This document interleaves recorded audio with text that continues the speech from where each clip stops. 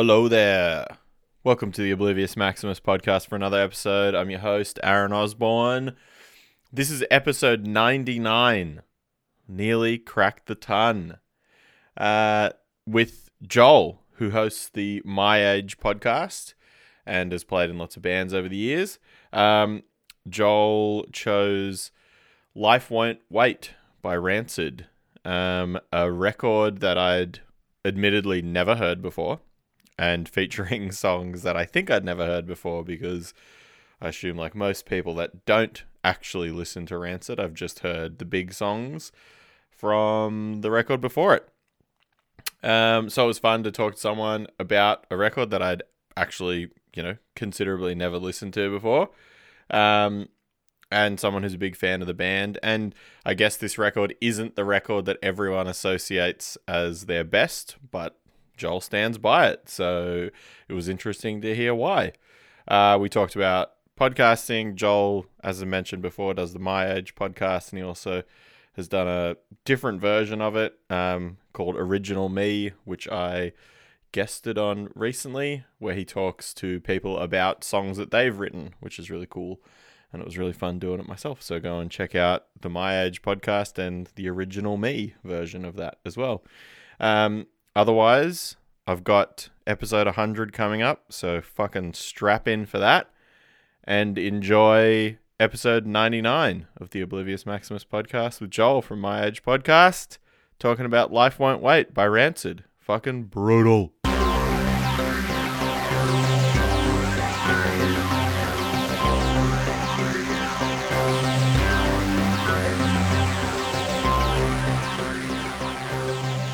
All right, Joel, thank you for doing the podcast with me. Thank you for having me. Pleasure. All right, so you've picked a Rancid record, a band Yes. I haven't touched yet. Well, okay, before we get into the record, I know we've talked about it, I believe, on your podcast maybe ages ago when I did Many it. moons ago. You were guest number 4, There you go. so it would have been like early 2017. Yeah. Yeah, But so a long time ago. One of my closest real tie to Rancid is Murph from I Exist singing Rancid with you guys in Sydney years ago. I watched that video. I probably wouldn't say monthly, but whenever I want to, it gets a bit of a spin still. It's fucking fantastic. Yeah. It's so funny because lots of people, I guess, well, particularly I've shown it to so many people who live overseas.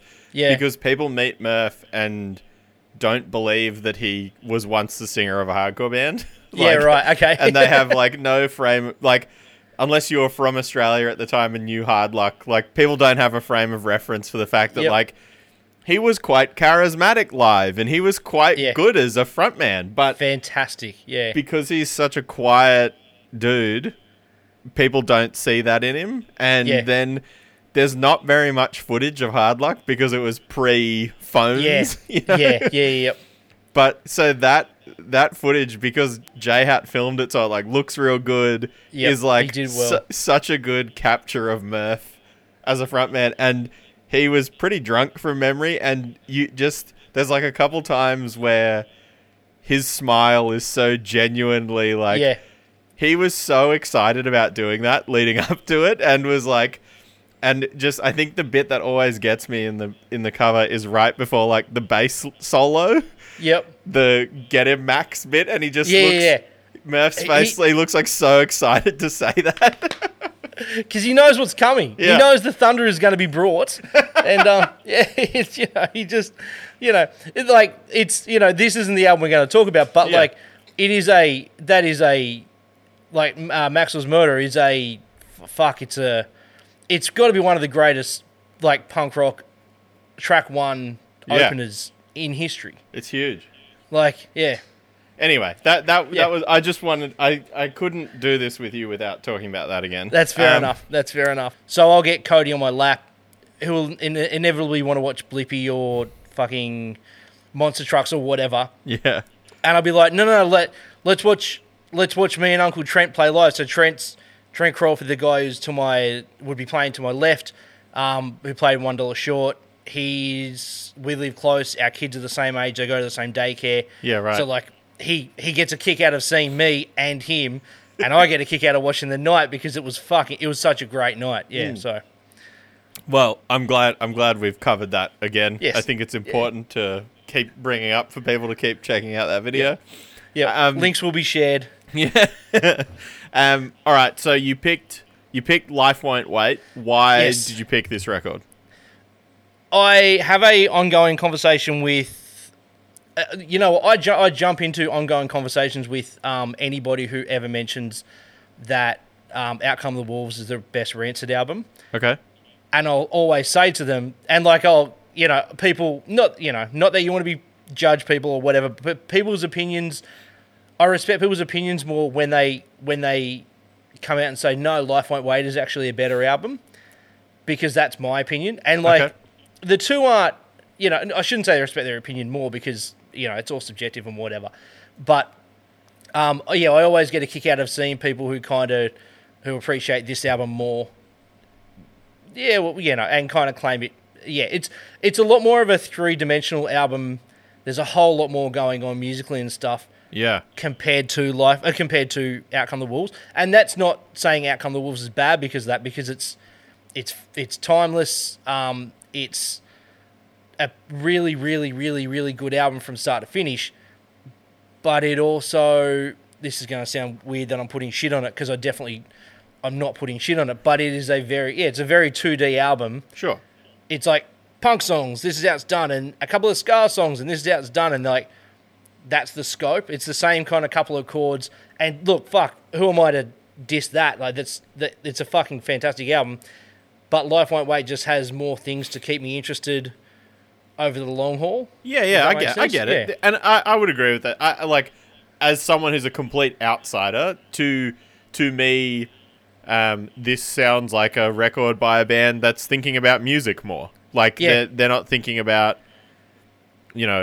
punk or maybe writing like catchy songs as much, because certainly that record has like 3 big hits on it, like, whereas this, to me, while I don't hear like as many singles or whatever, the songs are really catchy. There's still really catchy choruses and things like that. But it certainly is exploring a lot more musicality as well. Yep. And it's also interesting because they never went back to it. Yeah. Like they never, and to the point where their next album, which was their 5th album, which was actually called Rancid as well. Their first album's called Rancid, and their 5th album was also called Rancid. But they, people call it Rancid 2000 because it came out in 2000. That was marketed as like, this is a return to form, rah, like Rancid doing what they do best. It's like, well, okay, like that's cool because you obviously realise that a lot of people, you would have lost a lot of people along the way with Life Won't Wait. So that's how they kind of pitched the next one. But yeah, look, it's 22 years old this year, and I still listen to it and like think, oh fuck, I've never noticed that before. Yeah, like just little bits all the way through it. I've never noticed that before. So yeah. When did you first hear the record? When it came out. Yeah. So like So I was. Were you already a fan beforehand? Yeah. So I was 16. Pardon me. I was 16 when it came out. And it was like I'd kind of discovered punk rock like a year. I would have been about 2 years earlier, so like 96-ish.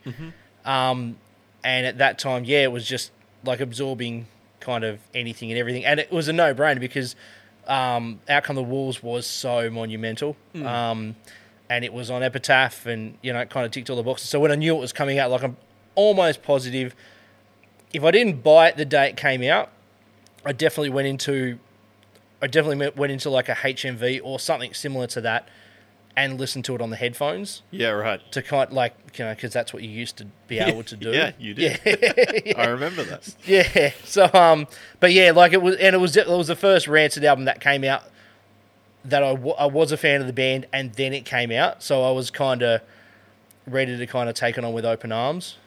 Yeah.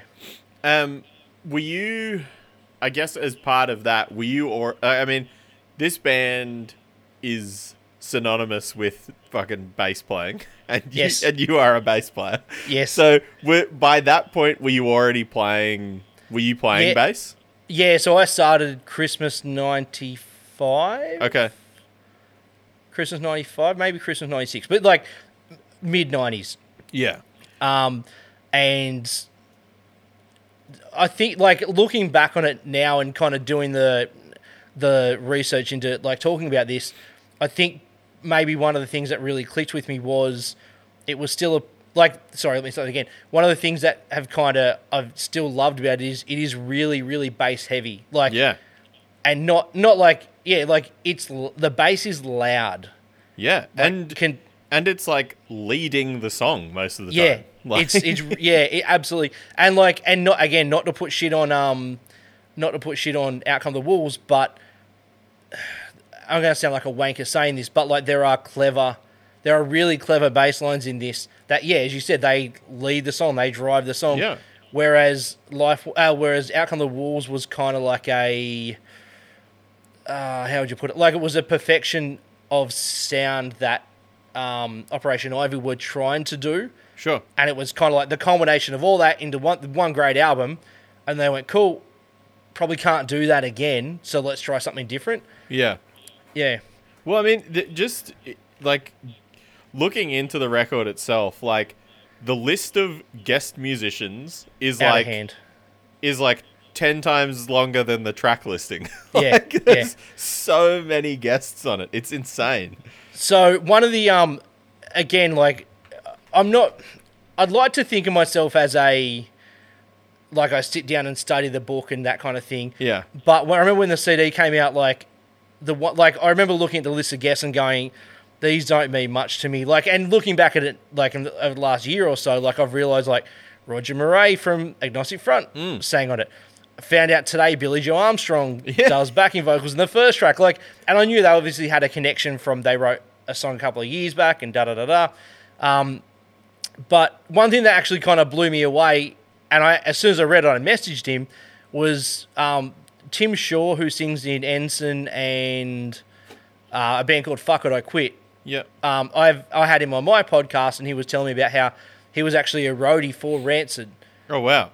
back at that time. And so I'm looking at the additional guests, and because there's fucking heaps of them, I look at the bottom and it says, like, this person is on this label and this person on this label, and it said Tim Shaw, courtesy of Indecision Records. I was like, holy fuck, he sang on it as well. So yeah, but there are so many, and actually there's a weird little one which I knew about but thought it was a joke. I'll explain that in a second. So there's a guy that does backing vocals called Will Wheaton. Yep. Now, what does the name Will Wheaton mean to you? Anything? Star Trek, baby. Okay, so to me it means Big Bang Theory. Okay. Well, he's the same guy. That's the same But he's the same guy. Like, he plays himself, or a variation of himself. Yeah. So, like, I thought for a long time, that Will Wheaton did like a Wiki Vandal thing where he went, oh, how good this is going to be. There's so many fucking guests on this album. I'm just going to say I was on it and just, like, write it down, and no one will ever fact check it. Yeah. So I thought someone had, done something dumb like that. But there's actually a guy named Will Wheaton who isn't the guy from Star Trek or Big Bang Theory. And, yeah, so... When I was scrolling through it, I saw that and got so excited and was like... Yeah, right. Because Good. I'm a big Trekkie. And I was like... I got so revved up thinking, like, holy shit! Someone from Star Trek is on this record. Fuck! I'm glad we're on the same page with that. That's fantastic. Yeah. No, I definitely got very excited by it. Yeah, sick. I mean, I guess in hand with having those many guests, though, ties into the fact that there is, like, an comparatively insane amount of instrumentation on the record, too. So, Yeah. I mean, there's multiple songs with piano. There's multiple songs with organ. I mean, there's harmonica straight off the bat. Yeah, Like, straight off the bat, like punch in the face harmonica. Yeah. Is that something that Rancid work into the live shows at all, or is it No, just on this no. record? So it's definitely just on that record.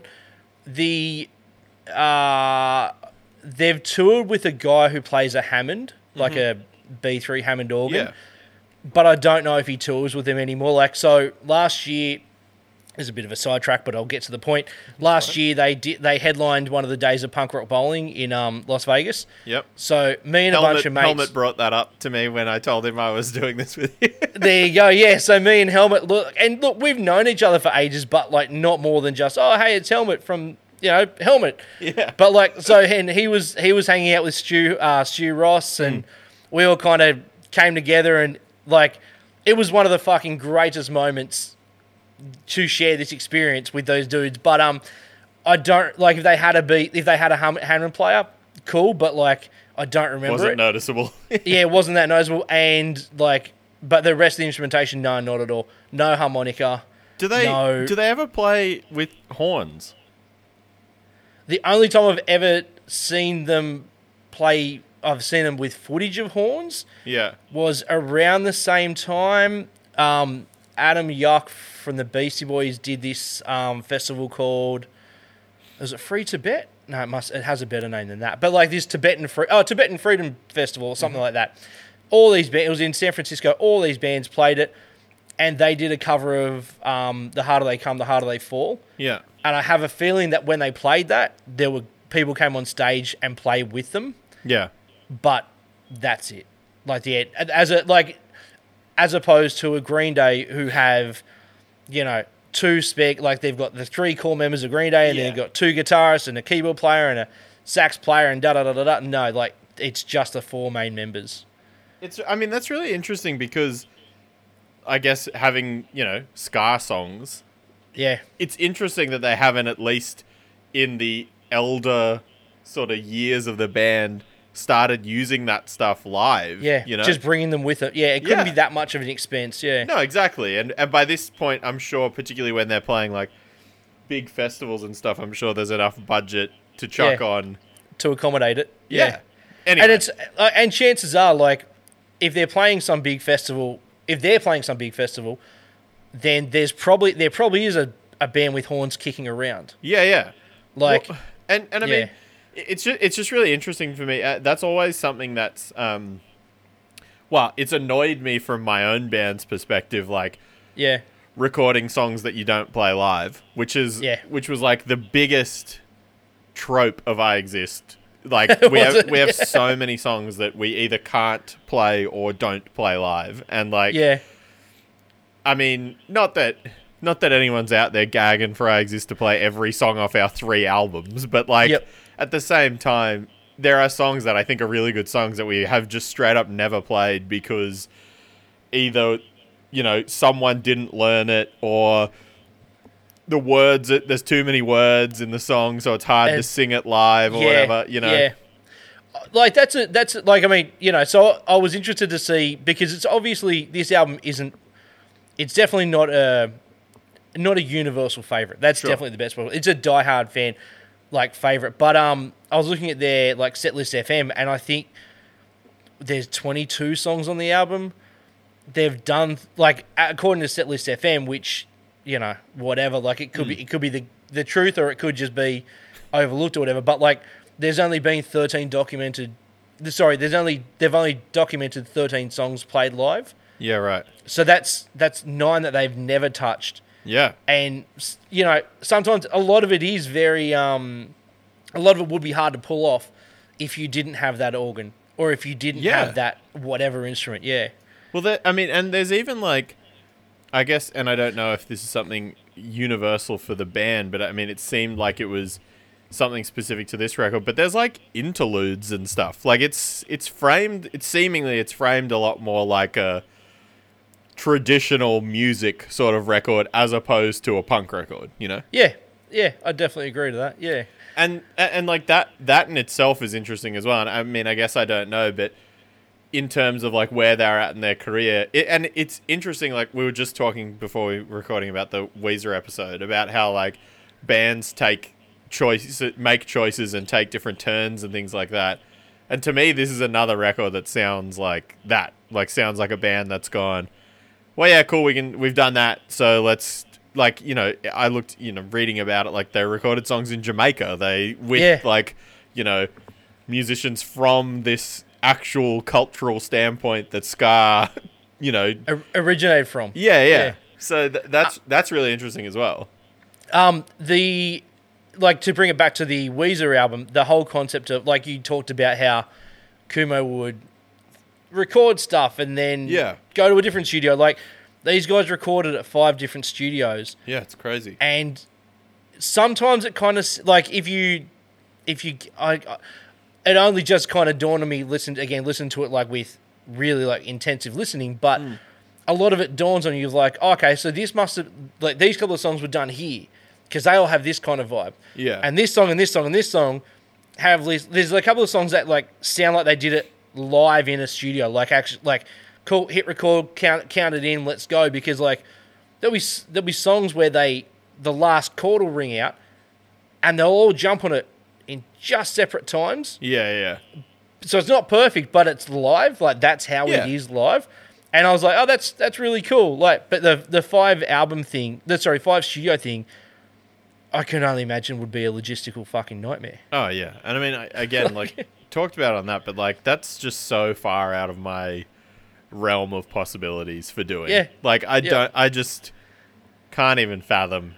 Well, I mean, one, having the money to do that, but two, like not being overtly restricted to a time frame or sticking to like, oh, fucking, everyone's got to be there and you got to do it. Like it can't spread out over years or months or locations, you know?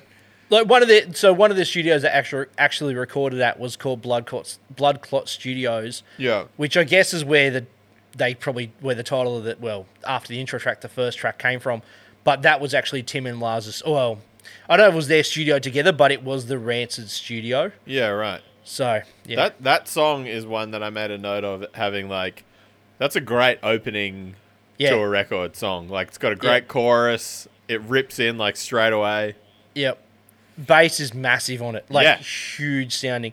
But, like, I thought it was, that song, it makes punk, like, you know, punks who want their fix of Rancid when they press play for the first time. Yeah. It gives them that sense of, like, oh, like, I know what I'm in for. Yeah. 20 more tracks of this, you beauty.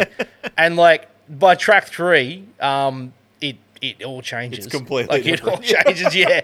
So, but they have that, you know, throughout the album, they're not like Out Come the Wolves punk rock tracks, but there are a lot of punk rock songs that kind of, if you're Die Hard, that's what you wanted, then you can put up with like the slower, lovelier, dovier, whatever songs, or the poetry songs or whatever, because like around the corner there's another aggressive fast punk song coming. Yeah. So, yeah. I mean, there's a lot of other things in there too that like the Crane Fist. Like, to me, the whole time I had to listen back to it like 4 times because I was like, what does this make me think of?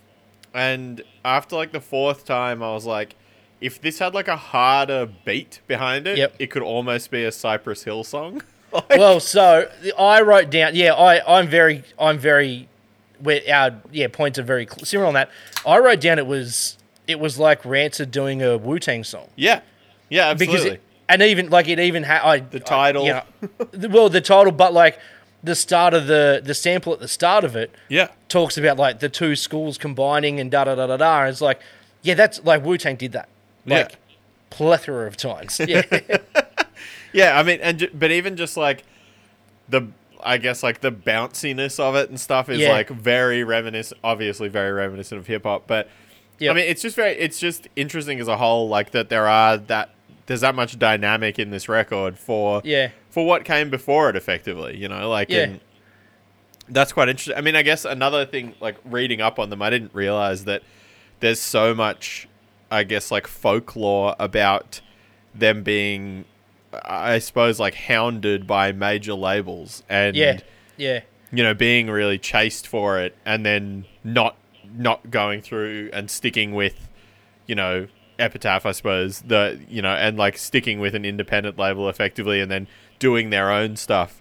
But like, it's so interesting that a band like this is what got hounded for that in the grand scheme of things. Like to the point where Madonna had a label called Maverick Records. Yeah. And I don't know if it's just them talking shit because they can talk shit or whatever, Yeah. or it legitimately happened. But like, I'm sure there's an interview with Lars saying, Madonna wanted us to go on like Maverick Records, and we said if you send us some nude photos, we'll sign your label to your label. And I'm not condoning it. That's whatever. But like, Yeah. I don't know if he was just getting a laugh, like, or having a laugh or whatever, or legitimately was like, no. That's if what you we want us did. bad enough, then this is what we want. Yeah. And ultimately, they didn't sign to him. But interestingly, so after this album, they do a string of albums on Hellcat Records, Yeah. which is Tim's label, but it's like a subsidy of Epitaph. Yeah. But then one of the albums they do is on Hellcat Records, but it was like distributed by Warner Brothers, and Warner Brothers had some kind of like financial interest in it, I'd say. Sure. But they didn't actually promote it as Warner Brothers. They just had some kind of financial interest in it. It was really interesting. But like then Epitaph did the LPs anyhow, and Yeah. it was fucking Well, I mean, I guess the other things that, like, I didn't know about Rancid as a band, I mean, not specifically Rancid, but that Tim Armstrong has won 2 Grammys. yeah. Like, and then just looking at, like, the production credits for him, like, and songwriting credits, like, man, Yeah. the fact that one of them is for a Pink song and Yep. it's a Rancid runoff. Like, Yeah. it was a song that was meant to be a Rancid song. So, like, what I kind of came to the conclusion of with this album was that after they did it, they all had that urge of, we have more in us than just, like, Yeah. 3-chord punk, whatever. So they all kind of, like, not went their separate ways, but they all kind of pursued other things in their personal life, or not personal life, but, like, personally, not under the Rancid umbrella. Yeah. That kind of must have ticked all the boxes. Like, the bass player had a rockabilly band. I think it was a rockabilly band, or like a psychobilly, or something like that band. And Lars has Lars Fredrickson and the Bastards, and Tim did Transplants, which has that hip hop feel to it, and Travis Barker on drums. And yeah, like the drummer drummed on a Pink album, like that Tim helped produce or whatever. Yeah. That's So wild. they kind of, I guess they got what they needed out of that other stuff, and they must have said, if it's going to be Rancid, then it's going to be not the formula, but we're going to have the limitations in place, and not do that again. Yeah, and I mean, I get the reason that is so interesting to me is because I guess if you think of, like, I guess the scope of bands that they exist within a similar scene or genre within, there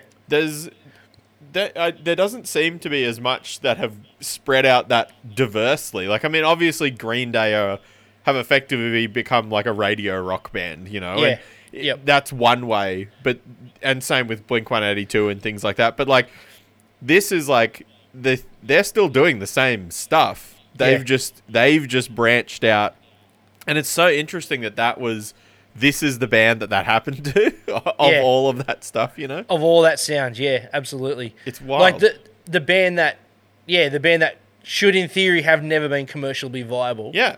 Like even on this album, when it came out, like MTV had just hit Australia. Like it used to be something else, and then MTV came to Australia on like a pay TV subscription thing, and regularly they play when this album came out, they played the Blood Clot film clip.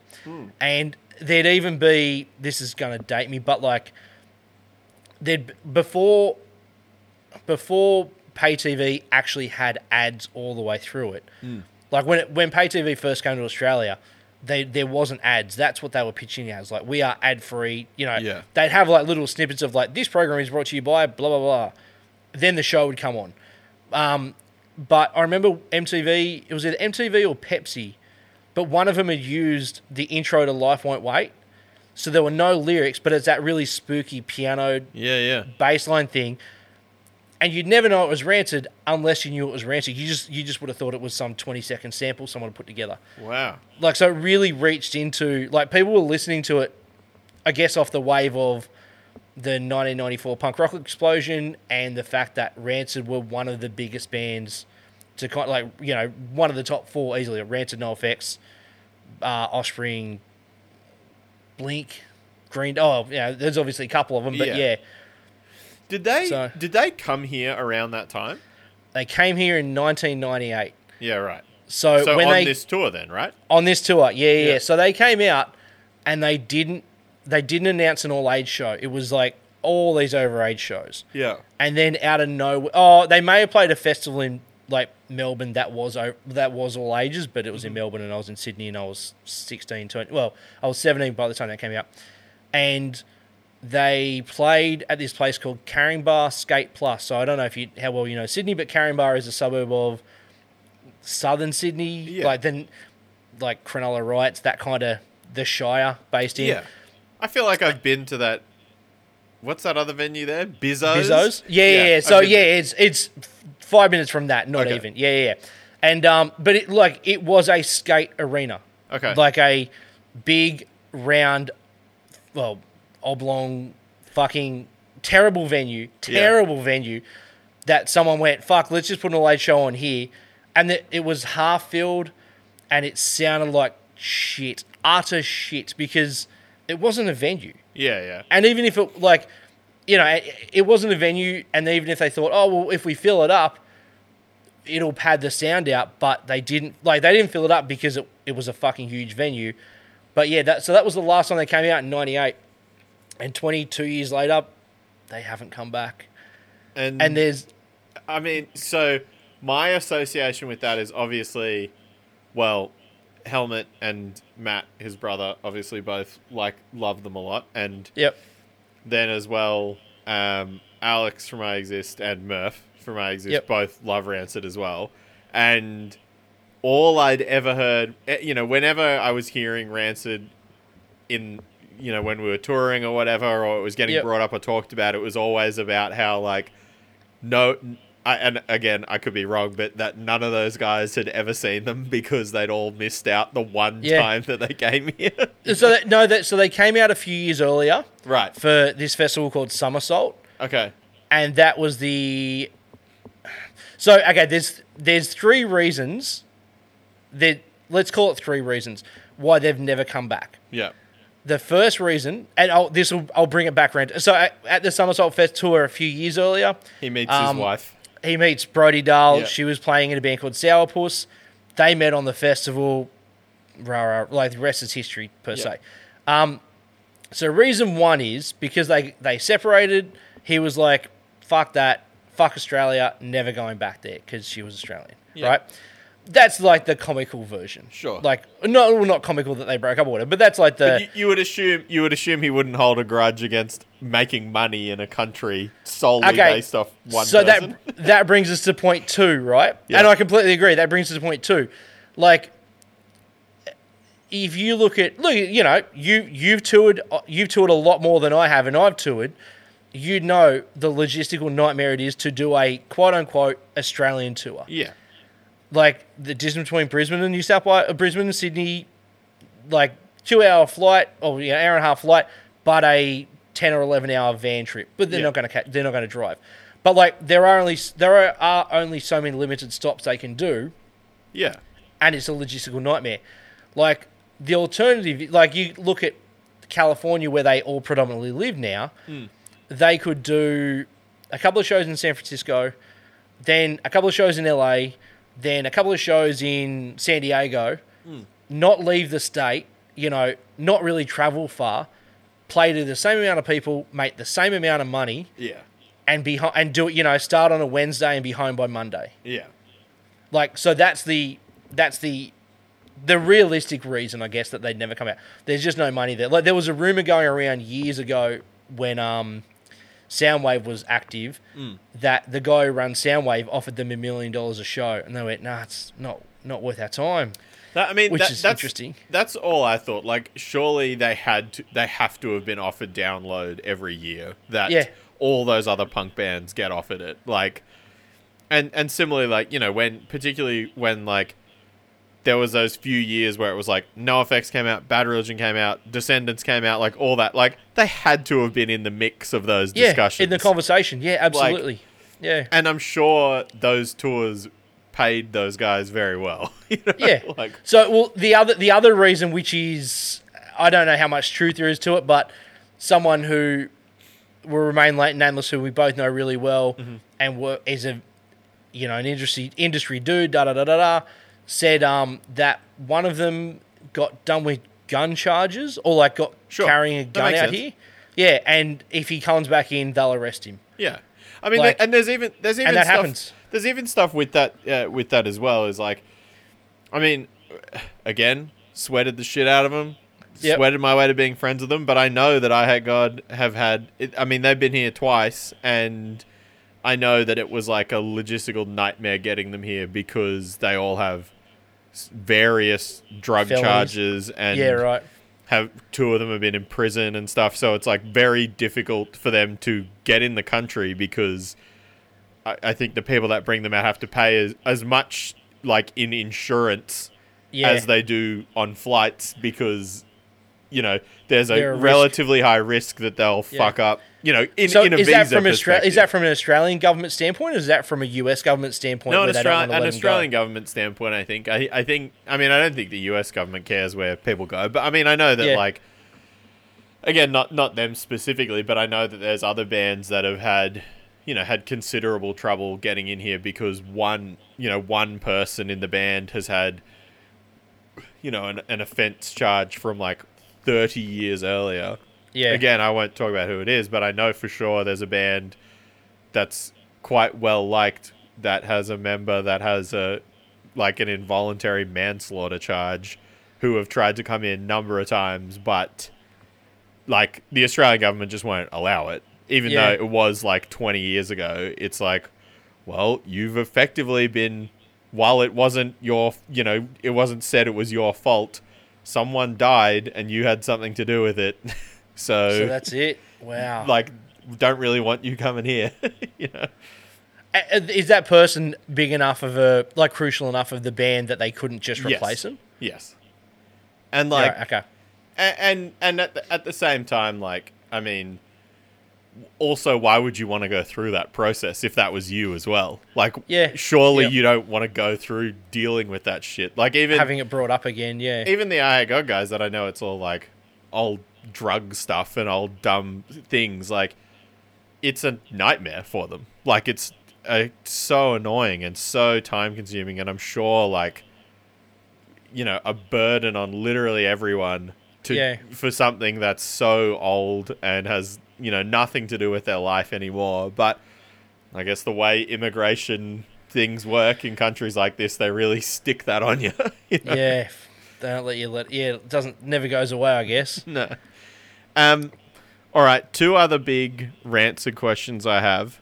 Yeah, go for it. As a rancid outsider, so I guess the first one would be briefly touched on it, but how important to you as a bass player ongoing has this band continued to be? Or was it something that just influenced you at the start? It definitely influenced me at the start. Yeah. It definitely influenced me at the start because, like, when I first started playing in, like, my first proper band that, you know, played gigs and whatever, even though half of them would have been house parties or whatever, but, like, we played a style of ska punk, like ska pop punk stuff. Yeah. Not really actually ska. Do you know Millencolin much? Yeah. Okay, so like you wouldn't call Millencolin a ska band, No. but they have some ska songs, Sure, and that's kind of what we did. We sound like Lagwagon, and every once in a while had like pick it up stuff in it. Yeah. So like that's the bass playing back then definitely definitely a huge impact on me and influential.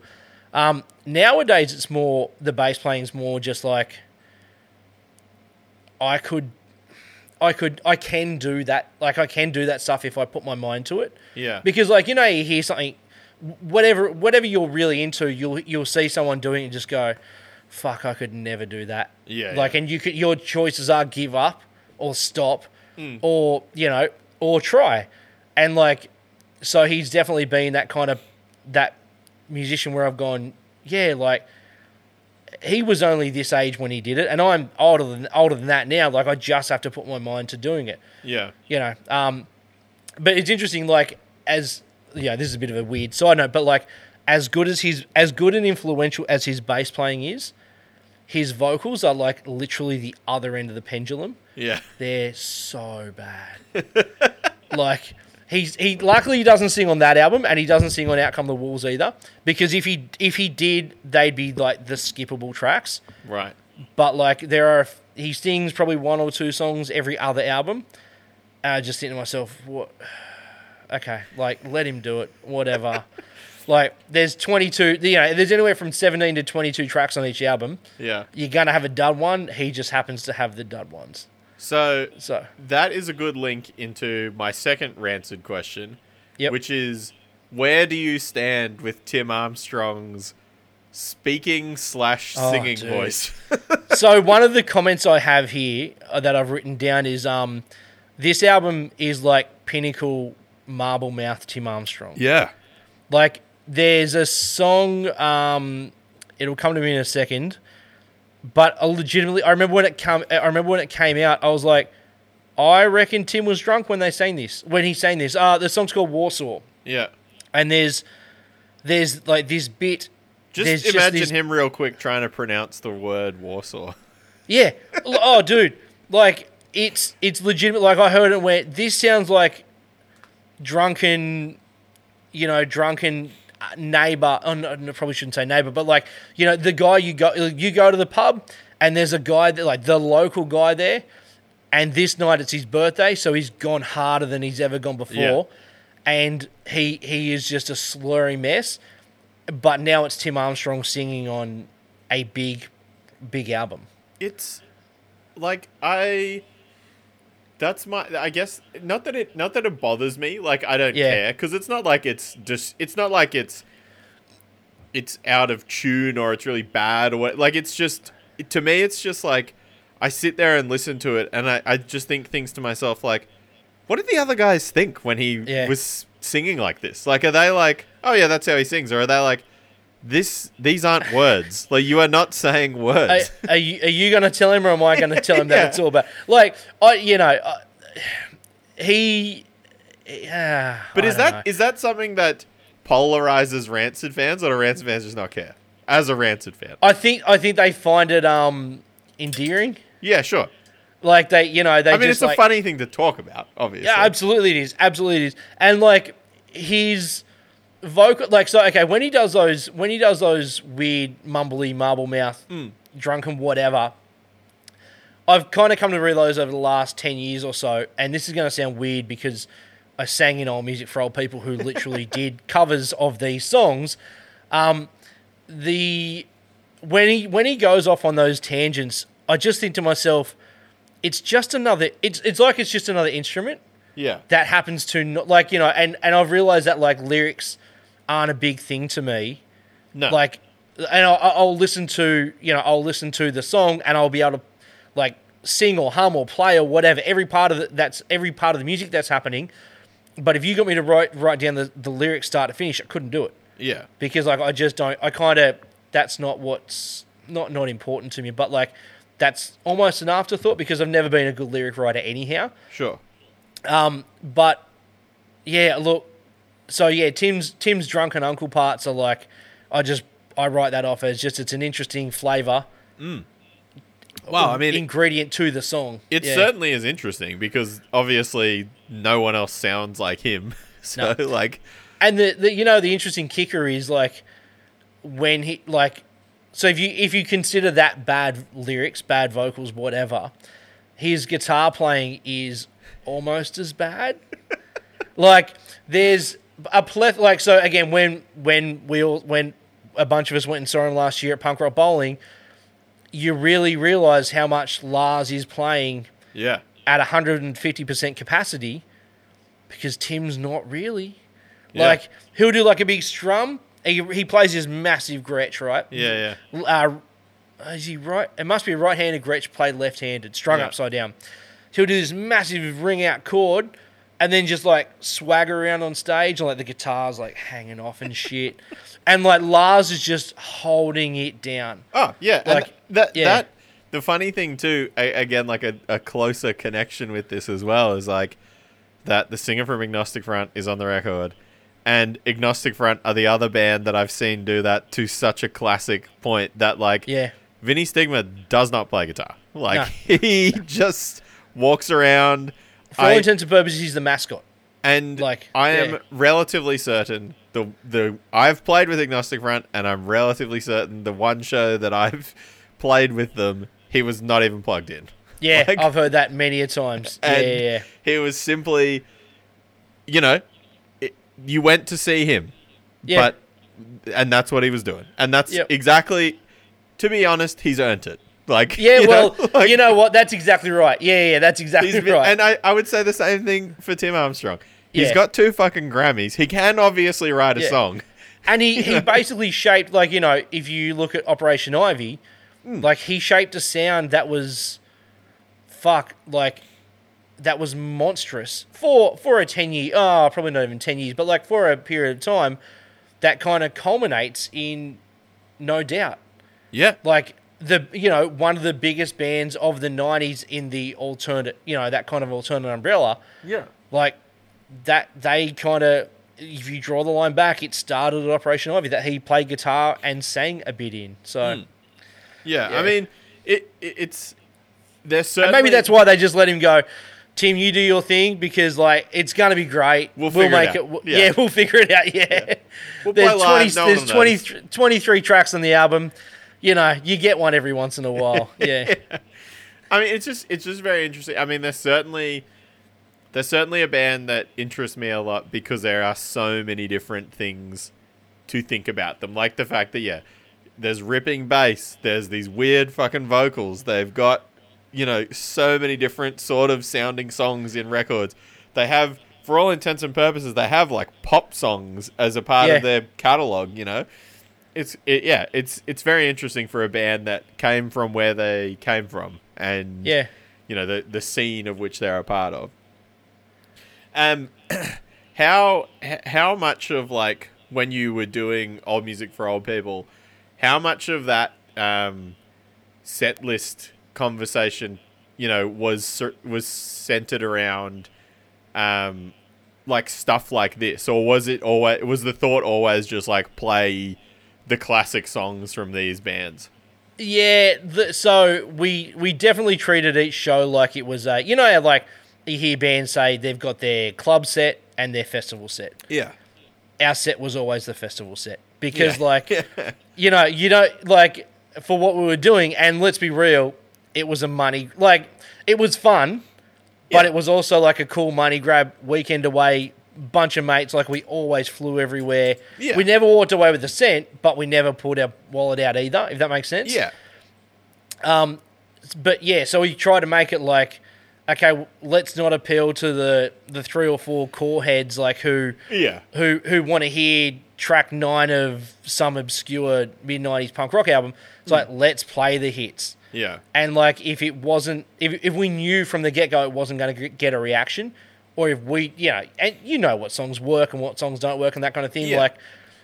if it was a deep cut, it never went down that well. Like, it might be personally enjoyable to play it, but it never went down that well. Yeah. So, like, which is why we played Maxwell Murder, because it was a banger, and we would have done Time Bomb or Roots Radical, one of the two of them, or maybe both of them as well. Yeah. But, like, because gets people dancing, gets people moving. Yeah, we were yeah. playing to Bang or whatever those venues were called, and where the drinks were like $1 from 5 till 6 and that kind of thing. So, like, people will well and truly lick it up by the time we got on, and so were we. And like, it just had to be a party. I obviously saw you guys play a number of times, but that show in Sydney that I Exist played, Yep. that has to be one of like the drunkest I've been at a show. Yeah, right. Like, Well, that's perfect. Like, we kind of had this thing where it's like, the more drunk people are, yeah, the more fun it's going to be. And that's not to push a, like, gotta can't have drink fun or- without drink. Yeah, Yeah. none of that shit. Like, it was just Yeah. like, this is where we came from. And it's interesting, like, I asked someone, when we did it, when we were doing it, and I asked, I think we played in Adelaide or Melbourne, I can't remember where he lived. I remember asking Ben Coit Yeah. and saying, hey, dude, like, we're coming down, we do this thing, you might be interested, you probably got some pop punk down, like buried down in there somewhere.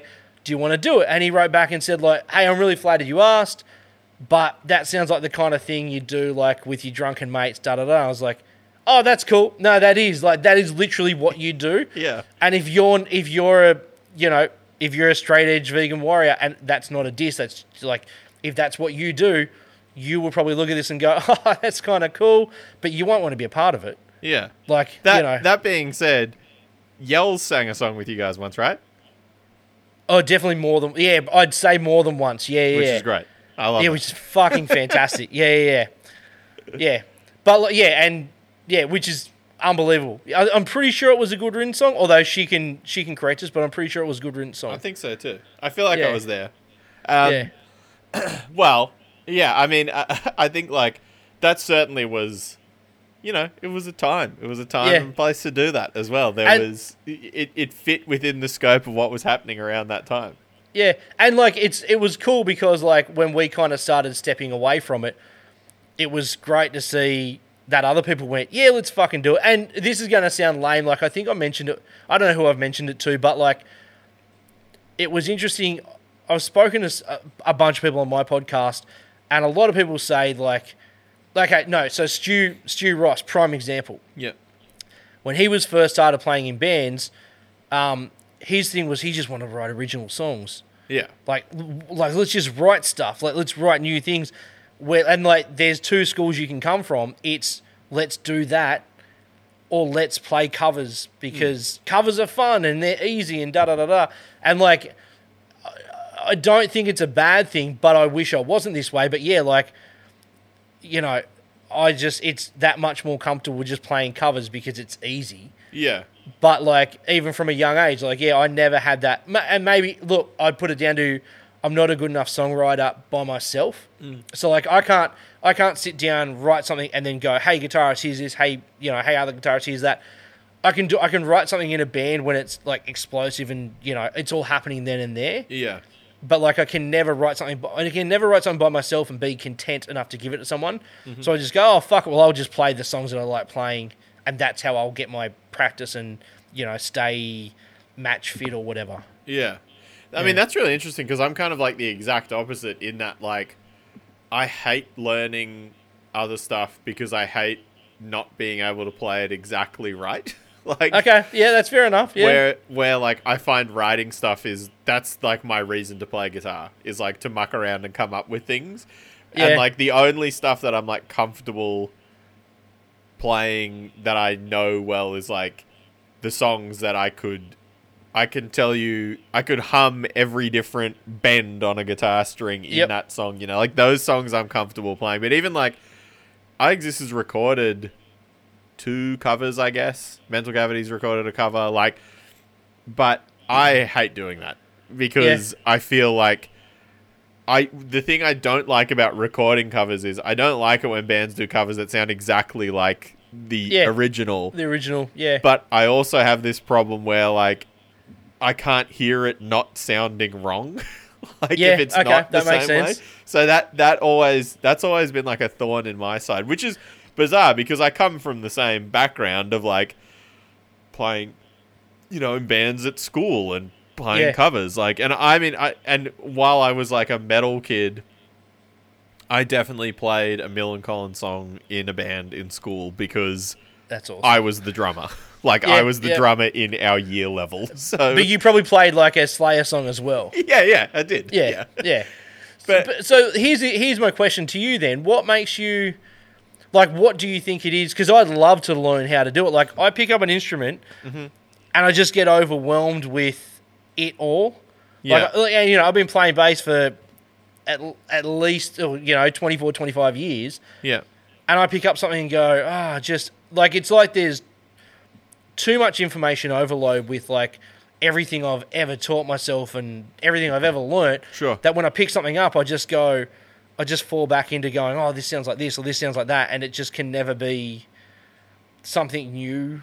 Sure. But like I can do it in a band, but I just can't sit there and pick it up by myself and go like, what do you think it is about you or about that kind of player where you can pick up an instrument and go, I'm gonna write. I don't want to play that riff. I want to write riffs. I mean, I think actually, because despite what people might think, I'm not actually that good at guitar. Like, I can't.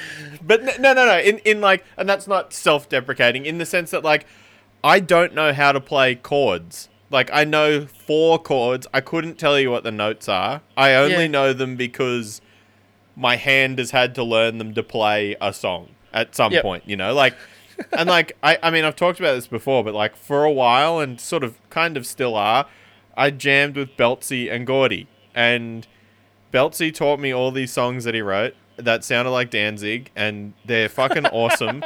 And he taught them to me on guitar. And I mean, I'm sure he would say this as well, but it was like, I was sitting there like a fucking kid in year 5 learning how to play guitar. Like, he was showing me songs and I was like, I don't know what you're doing, man. And he'd be like, oh, play F. And I'm like, don't know what that is. Tell me the number. Like, show me where the finger goes. That's so good. But like, but that's worked for me, and it's worked in the scope of the stuff that I play. And I've, again, like, I mean, the other thing for me too is that I think, well, again, not that many people know in the grand scheme of things, but like, I started playing drums. I didn't start playing guitar. So like, I always forget that about you. That's the other thing for me with guitar playing. While I much prefer playing guitar, and I definitely am way better at guitar than I am at drums now, but like, the thing for playing guitar for me is always like, playing guitar is a function to play in a band. I would never go out and play guitar by myself. Like, I could never do a Jamie Hay or whatever and go play guitar on my own. There's no way that I could do it. But for me, it is just it's a function to play music with other people or to play in a bigger setting.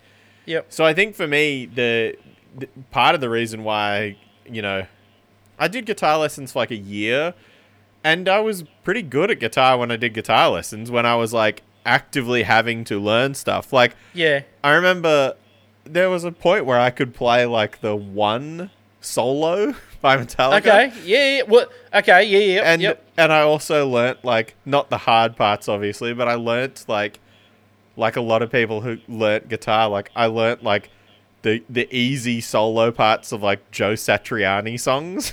Okay, You know, when I was in like where you're sitting right now. I used to work at a music store. There was sheet music. There was tabs. I used to sit and learn them. That I could do, but then I started listening to, you know, death metal and stoner rock, and that's what I like. And then it just devolved into like, oh, well, 3/5 is good. I'll just do that over and over again at varying speeds. Like, so, like, I get that too, but then like I'll play, you know, like let's not get too nerdy, but like imagine an A, so an open A. Yep. The 3, the 5, and the 6, right? Yeah. Like, to me, that's the last Nerve chord. Like, those notes make pretty much every last Nerve song ever. Yeah. And, like, I play that and I just go, everything I do that sounds like this will just sound like a Last Nerve song or a This Band song. Yeah. And I can't make it my own. And I have this barrier that just gets put up because I just can't do it. I don't know. My thing with that part of songwriting is more like, if it sounds like something, it's cool, as long as it's not exactly the same as it. And like, because I mean, certainly there's I Exist songs that are like just absolute rips of other. I mean, stoner rock, everything's just a fucking Black Sabbath song. You're just playing Black Sabbath backwards or sideways or whatever, you know. Like, so I think for me, it's probably a mix of like, not having enough confidence in myself to learn things, or not having enough patience to go and do that, and then also like just wanting to fucking play shows and wanting to play with people and wanting to do so that like drives me past anything. But that being said, that's not like I'm always able to write songs. I would say like I've definitely had big patches in my life where I've not been able to write a riff kind of thing. Yeah, it comes and goes, but yeah, I mean, at the same time, doing stuff like this, like talking to people about music, helps it, you know? Do you think coming from a drumming background helps because you can hear the drums as you're doing? For sure. Yeah. That's helped immeasurably in terms of writing songs, because I'll write a whole song and I'll know in my head how I want it to go. And then But then the hard thing with that is finding a drummer who can do that for you. Yeah, Because even though like I'm not as good at drums as the person playing, if they play the wrong thing that's in my head, or they play it in a way that doesn't align with me, it can be hard. Whereas like, but with like Murph from I Exist, for example, that's never been a problem. Yeah, but then I played in a band here for a while called Big Bread with Reese, who played drums in Extortion and was in Jaws and stuff like that. And Reese played drums, and anyone who knows Reese, he's like the weirdest drummer ever. Like he plays the strangest beats and the weirdest shit, and all his fills are like not out of time, but they're not in line with what you're doing. Yep. And we were writing like High on Fire-y kind of death metal stuff, and just him playing beats. Like I'd play a riff that was just like and instead of just going like it'd be like like, and it'd be like I'd just be standing like, where the fuck did those toms come from? Why did you choose that? Like, but and it'd be hard to tell someone like, no, here's how I want you to play it. Well, and particularly when you're telling someone who's like, oh, this guy wrote the 4 Extortion records. Like, I can't tell him, no, that's wrong. Slow Motion Suicide is such a fucking banging album. Yeah. So, actually, one thing I wanted to talk about with Rancid that I just remembered. Go. When it came out, like, so I don't remember if they did on the first Rancid album, but they definitely did on the second and third. After all the thanks, right, after all the shit, then at the end it would say, "See you in the pit." Just like, that was their brutal, like, that was their sign up, right? Yeah. So then, when Life Won't Wait came out, it just said, "See ya." There was no mention of the pit.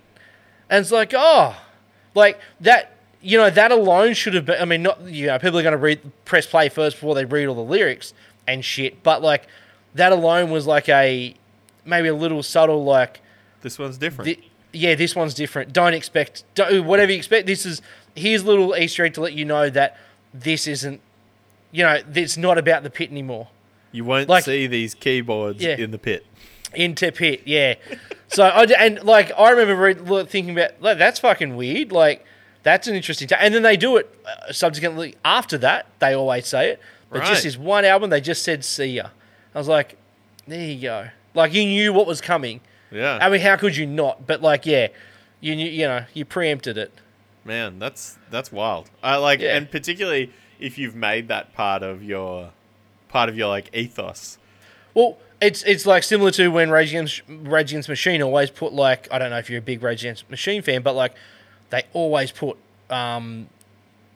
all noises made by guitar, drum, bass, or something like that. Yeah, or we don't know synthesizers we use. Yeah.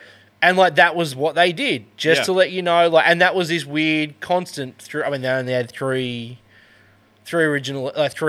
albums, a covers album and a live album, but like all noises produced, and this was Rancid being like, we're going to change it up a bit. Yeah, man, I've always dug that stuff though. Like I always put in every thanks that I've ever done. Always got to thank Black Sabbath and I Hate God. So like I've just done that in everything I've ever done. So I used to play in a band that didn't matter where we played. Literally didn't matter where we played. We'd always burn one guest spot for Bruce Dickinson, in case Bruce Dickinson ever just turned up and like, "Hey Bruce, you're on the door. Put Bruce is on the door." Like, and like, so there'd be nights where it'd be like, fuck, one of us is gonna have to pay for our girlfriends or wives or something because Bruce is on the door. Bruce is on the door. I love like that. just in case. Yeah. And that's a really cool thing to say to a door person. Yeah. Yeah, I got to chuck Bruce Dickinson on. Yeah. Is he coming tonight? I don't know. But if he does, we're going to be prepared. Like, That's, in case he's flown his 747 into in case Wollongong for the night. What's his plane called? Ed Star 1? Ed Force 1? Yeah. Yeah. Just in case that detoured into Sydney International and he's out at the Green Square Hotel on a Wednesday night, Yeah. It's just come to see some live music, Yep, just doing the damn thing. So yeah, and that's like so that's in a nutshell. Nothing to do with Bruce Dickinson is why I think this album's fucking cracking. When we first spoke about this, I had 3 albums it was down to 3 albums that I wanted to pick. Yeah. And looking back at the list, I realized all 3 albums were the albums after the band's biggest album, if that makes sense. I actually noticed that as well with your list. Yeah. So it was One Hot Minute, Red Hot Chili Peppers, or So Long, Thanks for All the Shoes by NoFX. Yeah. Which, actually, the NoFX one was a bit different because there was an album in between. But yeah, like they were the albums that they tried to get away from. Or whatever. Yeah. Yeah, that they tried to get away from what they were known for. So, yeah. Yeah. Well, let's that's as good a place as ever to call it. But thank you for chatting with this record about this record with me. Before we go, where's things at with your podcasts at the moment? 2.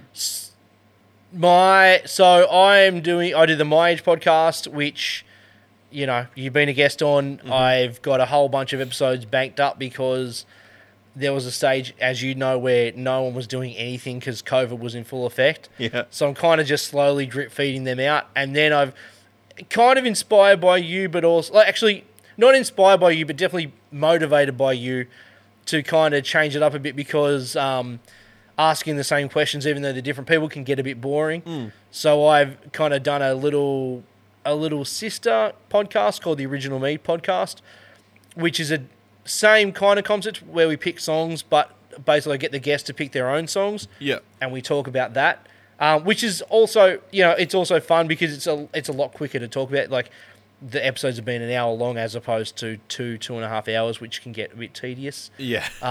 But yeah, so it's just a fun little thing that I wanted to do just to kind of change it up. And yeah, because I love the concept of getting context behind the songs, or just finding out where people are about. Like it's like, I'm sure, like I grew up, and I'm sure you did too, reading the liner notes of everything you ever purchased because you had to purchase it. So like any kind of context that comes along with music is just an added bonus. Yeah, absolutely. Well, that's sick. I mean, I think the thing for me, and I guess the whole reason to keep doing this is just to keep getting deeper insight into why people like things and why people do things. So, and look, I've said it to you before, and I'll say it on record now. I love the old style. I fucking love the new style, and I really, really dig what you do. Like, I legitimately dig what you do. And if anyone asks what podcast I listen to, this is one of the first ones that rolls off the tongue. So, well, thank you, mate. Thank you for coming and doing it. And thank you for having me. Thank you for having me on your podcast as well. It's been great doing those, and been great hearing them too. Awesome. Thank you, sir. Cheers, man.